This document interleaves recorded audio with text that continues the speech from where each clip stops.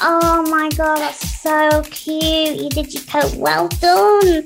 And they end up being patronising. So it's like, it's getting that balance of like, yeah, it's a milestone, but respect that I'm 29 years old.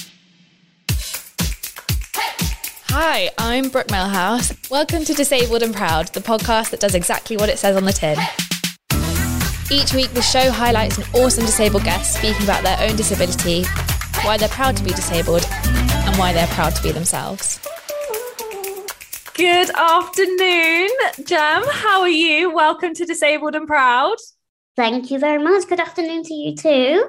I am very good. Glad to be here. Oh, thank you so much for coming on the pod. I'm really looking forward to this chat because I think you've got a lot to say and I think it's going to be really, really fun and interesting. I hope so. I'm sure it will be. So the first question that I ask every single guest on the pod is, how do you refer to your disability? Yes, that's a great first question. So I typically say that I'm a wheelchair user.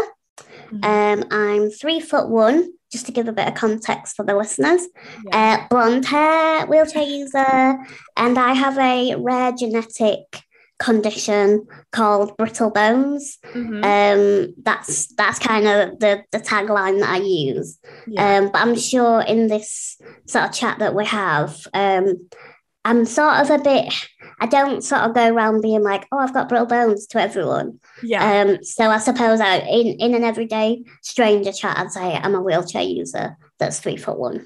Yeah. And is there any particular reason as to why you don't say that? Or is it just like one of those things that it doesn't really matter? I'm quite precious about my medical stuff. Yeah, of course. I think because people, I'm sure you've had guests on as well, that people kind of just expect you to bear all in terms of medical stuff. I'm like, sometimes I don't want to be sort of a medical case. I don't want to be like people to be intrigued or, like, ooh, wow, what's that? Obviously, in this conversation, we're talking about disability and I very much expect that conversation. So I'm not going to be like, Brooke, as if you asked me that. But yeah, in every day, I'm just I've gotten from being really shy as a child to very confident and very secure in what my information is and what strangers have a right to know and what they don't have a right to know. So that's a really long answer to that question. No, but I think that's really brilliant because you're so right in saying that, your medical information is not to be laid bare for somebody else's entertainment purposes. Yeah. And it's not, like if it's information that you want to share, then, albeit for you to share it, but you shouldn't have to feel like you have to explain any medical, information to anybody. And like you said, it can be very private. I mean, I know that there's a lot of people who don't talk about any of their medical conditions because to them it is so private, and it is private information. Yeah, you've really got to have, it depends on the person, and obviously the disability community is so wide and varied. We can never speak for each other, we can just speak for ourselves, but it's a very, my disability has a lot of pain around it, physical pain. So, sort of for context, I've broken over 300 bones in my life. Oh my God. So that has a lot of pain around it. So when people say, so what happened to you? Strangers will literally come up to me and be like, what happened to you then? You don't want to be like, oh, well, in 1993, this, blah, blah, blah, blah. Like, people don't realize the heaviness of that question when they ask it. I think that's why I've become a bit of a protector for myself. And, my parents have definitely taught me that along the way. And I think what you said just then is absolutely perfect, is that the disabled community is so varied, even though we're given this whole umbrella context, not context, we're given an umbrella term, but it's so varied that we can never actually speak for each other. We can only ever speak for ourselves. Yeah, definitely. As an advocate myself, I am really wary now as I get older about even the stuff that I think, when you're young and you're like, yeah, I'm disabled and literally disabled and proud. And I'm so happy as I am. And then as I got older, I met different people and was like, oh, like there's some situations where it's not like that. And I have to give grace to that everyone's had a different journey. And, so I've learned so much as I've got older that just because I'm happy and comfortable, not everyone is. That rings so, like, I cannot tell you how true that rings for me, because I've always been incredibly confident in my disability. I've never shied away from it. I've always spoken about it. And it wasn't until maybe the past, maybe 3-4 years that made me realize that actually not everybody has that experience with disability. And actually for some people, it can be quite traumatic. It can be a burden for them. But, part and parcel of what I want to do with this podcast is to make people, not make people, but if people felt uncomfortable, they can be proud, even though they hate their disability, if that makes sense. Yeah. Yeah, there's so many layers. A disabled person, but you can also like really not enjoy being like having a disability. Yeah, definitely. Like, I've not always been this way. When I was younger, if someone said disabled, I'd be like, oh, my toes would curl and I'd be like, as if you just call me disabled. Like, so it's not like I just, popped out of my mum and I was like, I'm disabled. But it's it's a massive journey, as cringe as it sounds. And, the disability identity came, I would say, about 18 years old. But that was when I really identified. Did you always sort of feel that way? I've always like known that I was disabled. Yeah. But I think because obviously the disability, like in especially in the UK, and I'm pretty sure it's global as well, but obviously the symbol for disability is a wheelchair. Yeah. And because I'm not a wheelchair user, I never really fully identified with that. So I was like, I am disabled, but I'm not that type of disabled. And I don't really understand. And I didn't really understand like where my place in the disabled community was. Yeah. Because, I think when you first start to think about disability, it's almost like, am I disabled enough to be in this community? Because, for me, I'm only really missing a limb. But actually, that is quite a big thing. But when you're like, just thinking about using the word disabled and entering in the community and being happy in it, it's can be quite jarring, because you're like, oh, like, am I disabled enough to be here? But then what is disabled enough, and where does that stand? And it's a lot to do with society, but I've always been very like comfortable and confident in the fact that I am disabled and that I wasn't like everybody else. And I probably quite enjoyed that, actually, because I'm quite like that anyway. So yeah, I love that. And I think to me it's a feeling. Like, if you feel disabled, you are. There's no one can tell you that you're not.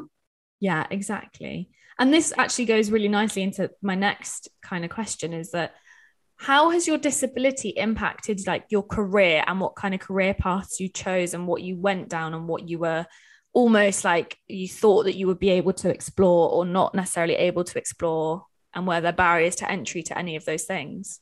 Yeah, so working for me was like such a big thing in my family. Like, I don't know, like we've always been grown up with the idea that you get older, you get a job, you work hard, and you pay your way, blah blah blah. And I was really excited to get a job, but there was always, I'd say, like 70% of my brain, I was like, but how is that going to work? I couldn't fathom how, I went to a mainstream school. I had what I called at the time carers, which I would now call PAs. I had carers who would literally open doors for me, get my books out of my bag. They did every physical thing that I would need. So the world of work, I was just like, it was so ableist in my head, because I didn't really sort of logistically know how it would work. I'm just trying to set the scene for you of how I felt, and then we'll go on to what happens. So I was just like, how am I gonna, like, how are you gonna get into the building? I couldn't figure out, like, how am I gonna get to work? How am I gonna go into the building? How am I gonna go to the toilet? How am I then going to be seen as a professional when I need so much care? But I wish I could have talked to myself at that time now and just be like, you'll be fine, don't worry about it. So I had all those feelings going on. And the only job I could think, I was like, what job could I do where it's not physical and, I can just do it. And I set my mind to being a radio presenter I because I love was like, so much. yeah, I could just go in, speak for, however long I needed to speak.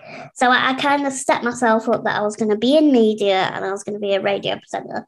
But yeah, as I get older, I think for me as a disabled person, it sounds so cliche, but every little milestone was such a big moment. Yeah. So, the first time I opened a door for the first time, first time I opened the door, I was like, yes, I can open a door. That means, and all those little bricks then gave me the confidence to think maybe I don't have to be on the radio. Maybe I could do something else. And basically, to cut a long story short, I still went into media and I just kind of broadened my horizons and slowly went into equality in the end, which is a bit of a jump, which we can talk about if you want. But yeah, I mean, so it's really interesting that you said that every milestone almost like gave you like more and more confidence, because in terms of the brain, this is a bit of factual information for anyone who wants to like take it on board.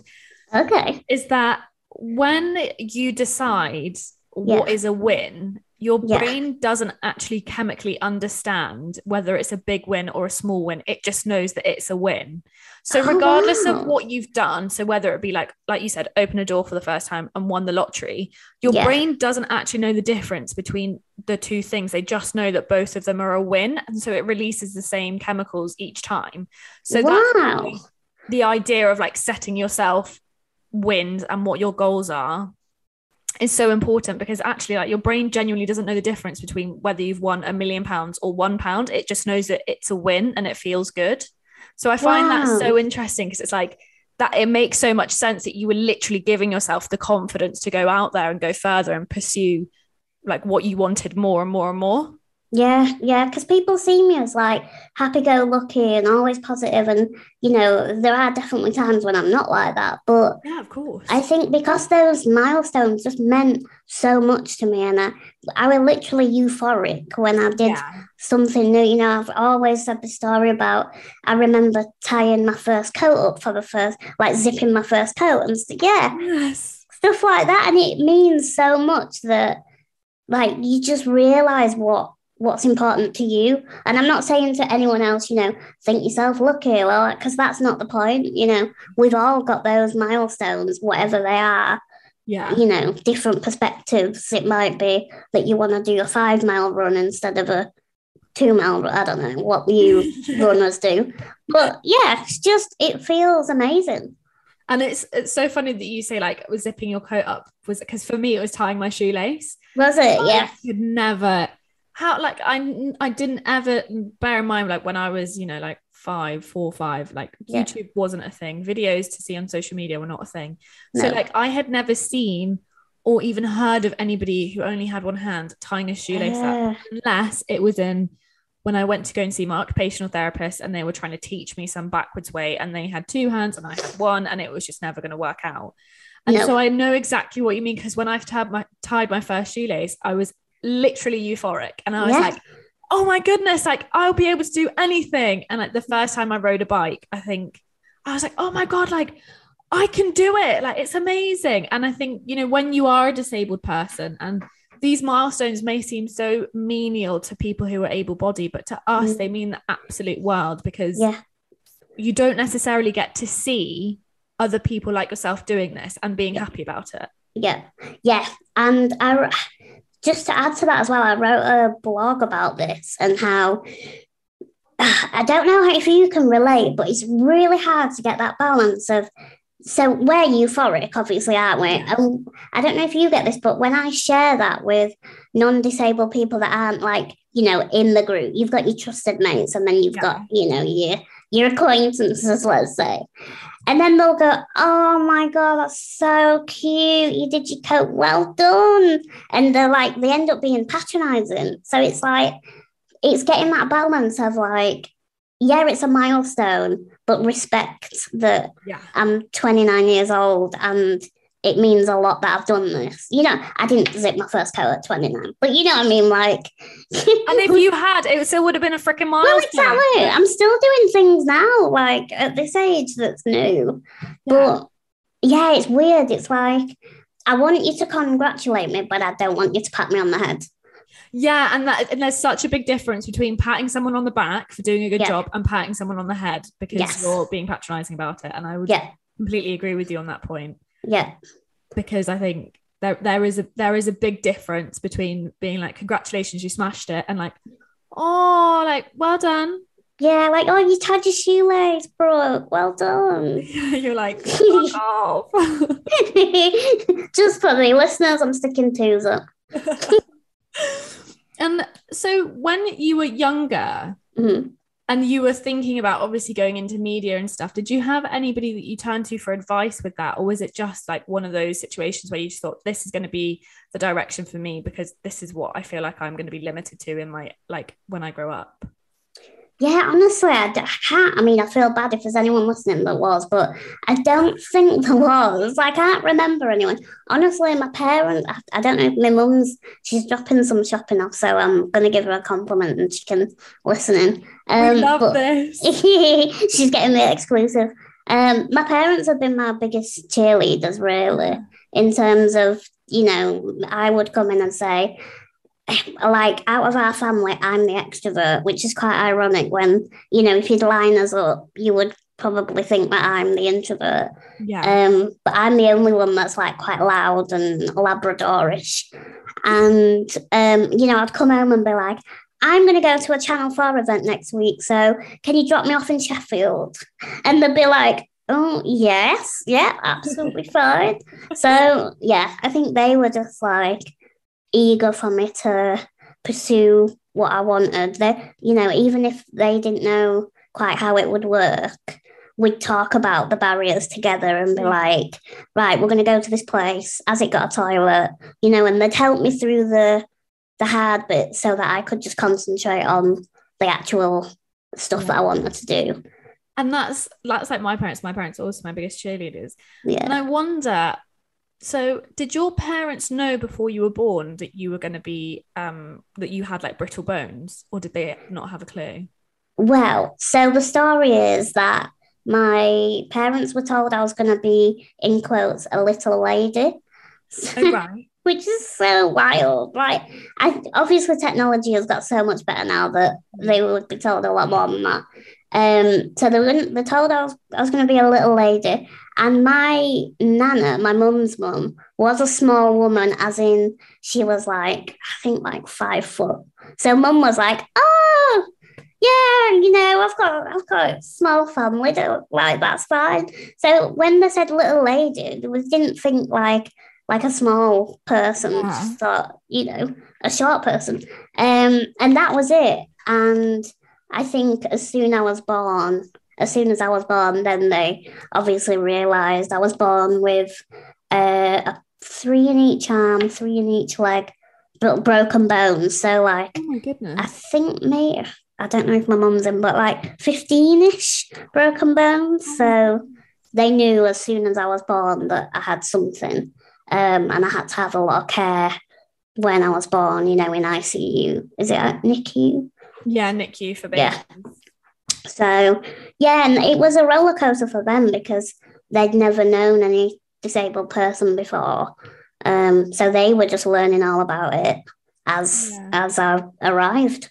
And that's the reason I ask is my parents didn't know either. Right. And so, like, I literally came out of the womb with no hand and they had no idea. Yeah. And so God love my dad. He is like the softest shit in the entire world. I love him to pieces. Like, big 6'4" kind of guy, but like absolute marshmallow. Yeah. And he obviously he had no idea what to do, and he basically, I think he just couldn't stop crying for like 2 days because he obviously, this was never ever in their scope of what was gonna, what child was gonna be when I was born. And I think it's so interesting that we're roughly around about the same age, and a lot of people in our generation didn't necessarily know that they were going to be like born quote unquote disabled. And it's interesting because I think because of that, like, I definitely know that because of that, my parents are my absolute biggest champions. Yeah. and they will like fight hardcore for me. And I'm sure, you know, all parents do that as well, but there's something very particular about having a disabled child and being like a fighter for like, because I know my mum and both of my parents actually are like Rottweilers if something happened. Especially when I was younger, and it would, like, you know, if I ever said on the playground like, oh, someone made me feel awkward, they'd be like, what? Be like, oh, let's go sort it out now. Yeah, exactly. Like marching down to like the headmistress's office being like, you are disgrace, and I'm like, oh God. yeah Has that, interestingly, because I had the same, has that impacted you as an adult, do you think?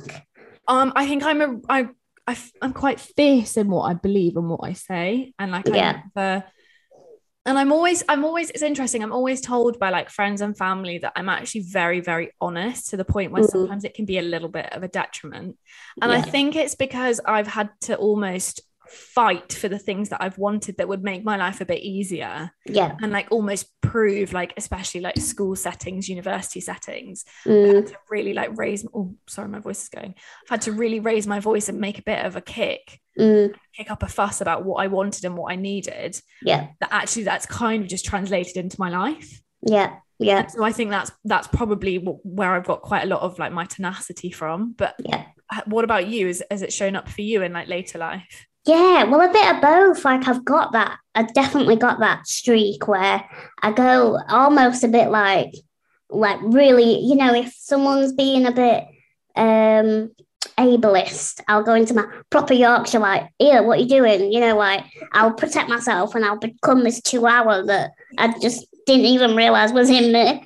But then also, I would say I had really like chronic anxiety in my teen years. Really? Yeah, and I think because I had so much fuss, like not intentionally, but you know, all my teachers would constantly ask if I was okay and what did I need, and if I broke a bone, it would all be like dramatic and stuff like that. So I think that's impacted me in terms of I still get a bit like, about if anyone's giving me a bit too much special treatment in quotes, I do get a bit weirded out, and it reminds me of my school days. It's interesting you say that, because I sometimes feel like, if, don't get me wrong, I absolutely love attention. I am that person. I'm an extrovert. Like, I love being around people. I love like parties. I love that type of situation. Yeah.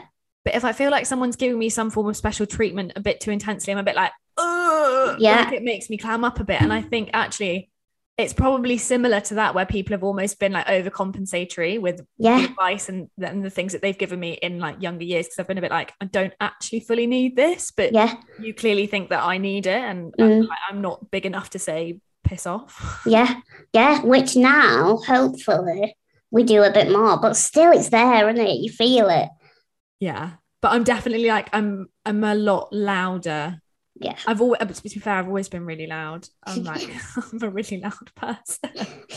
I think me and you could be great friends. I mean, we are friends, let's face it, but I honestly think we could be best friends. I'm not gonna lie. I think we could be like the same person. Shall we just like go on a night out and have a great time? Agreed.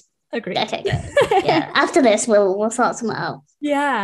So with all of this, and obviously, you know, you've been through school, you've decided your career path, you ended up, you know, activism and talking about inclusivity.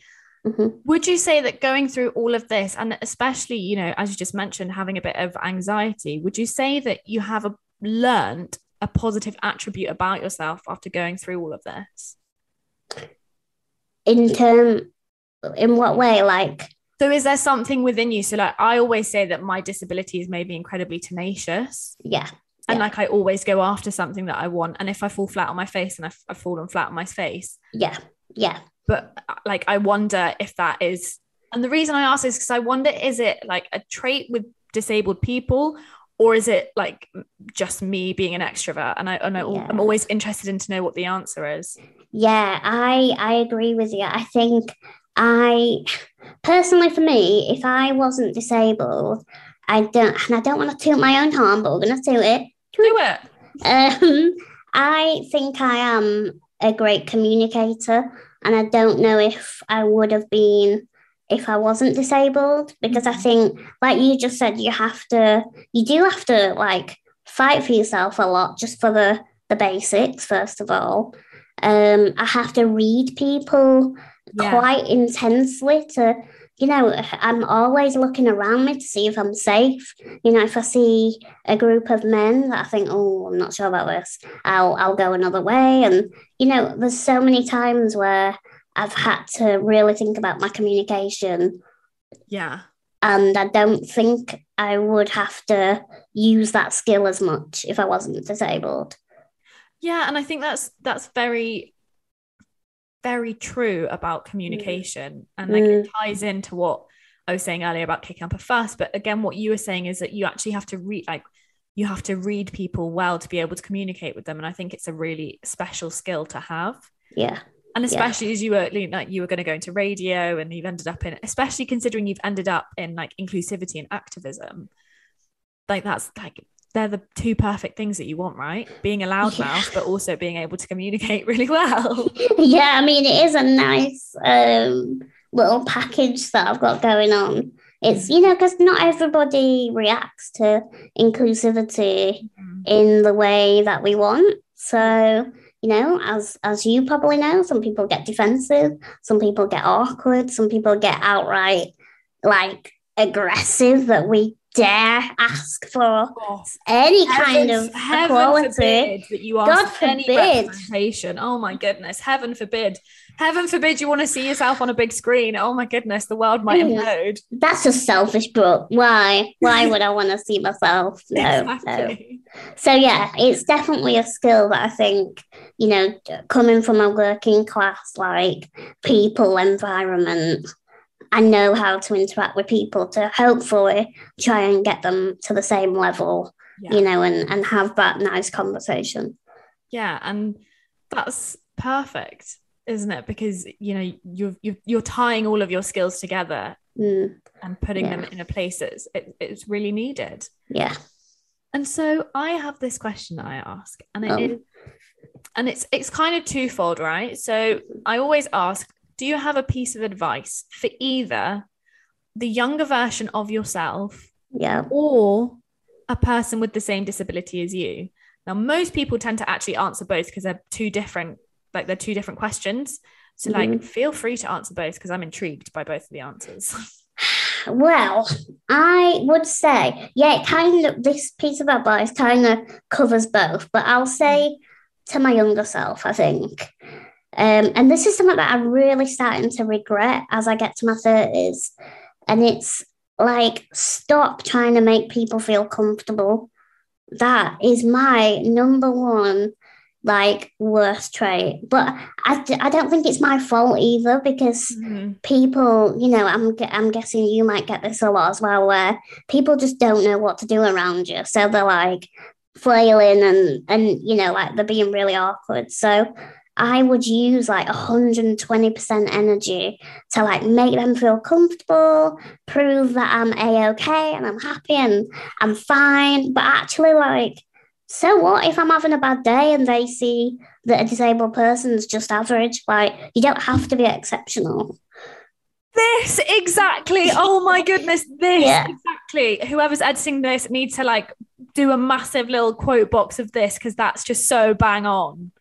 Thank you. I mean, I just wish I could tell myself that, because it got to the point when it was I think it was the start of lockdown, when we weren't going out anymore, obviously, and we were at home.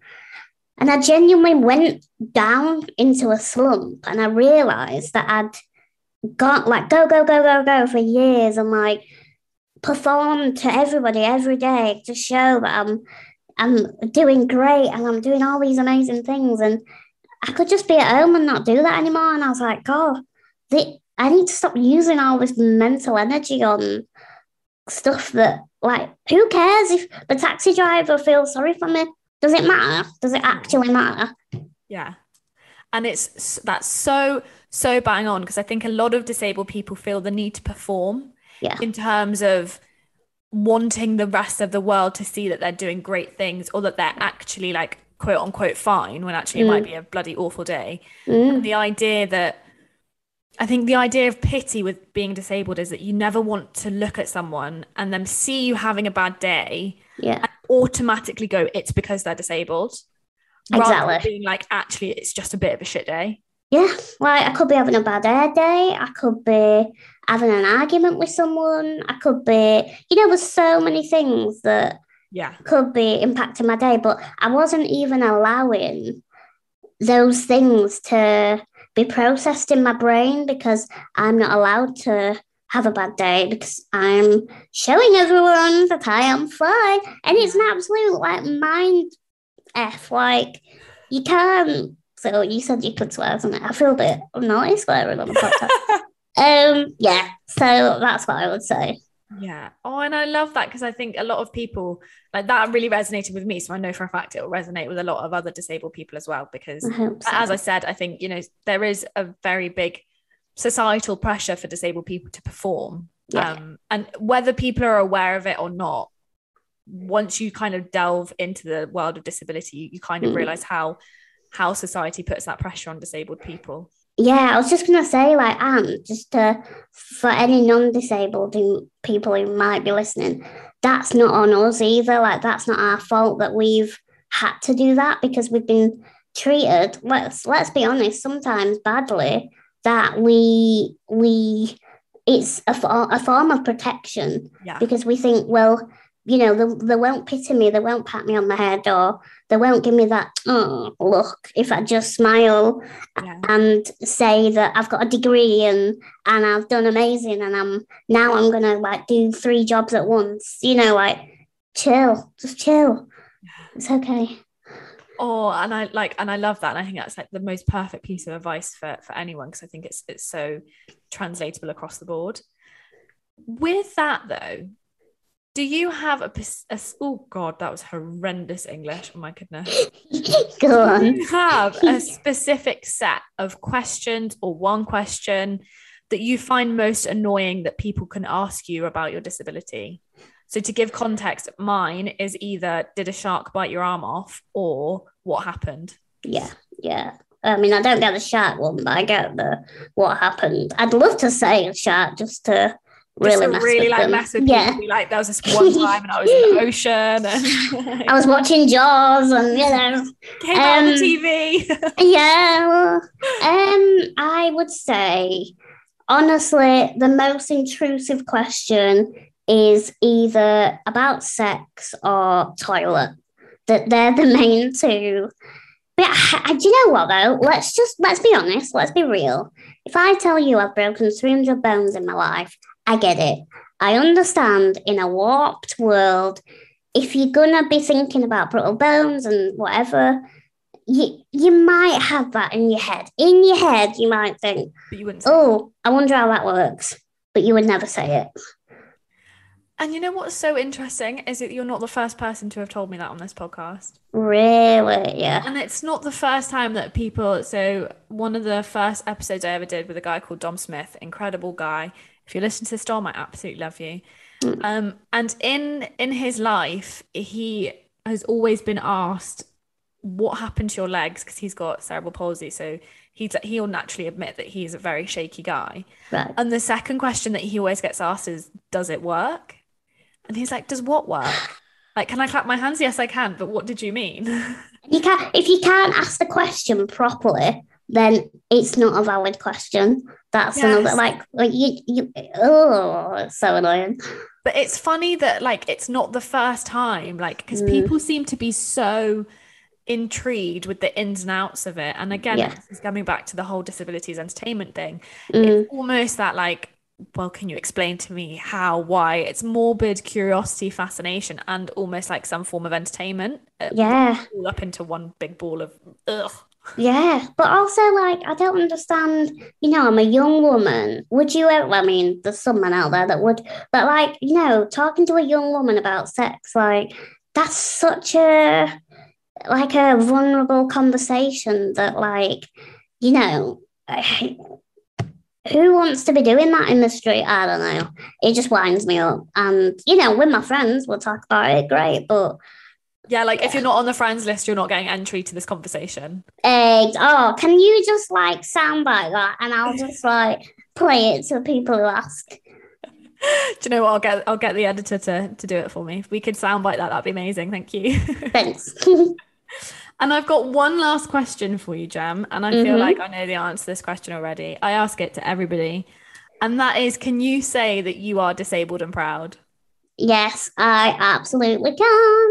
Yay! Oh, can I actually, do you want me to say it? If you want, like, I just want to know if you were. Oh, okay. Well, yes, I am very much disabled and proud. Oh, amazing. Thank you so much for being on today and giving your time. And I've genuinely absolutely loved this conversation because I think a lot of things have rung true between the two of us. And I think that's going to resonate with a lot of people, particularly around about our age as well.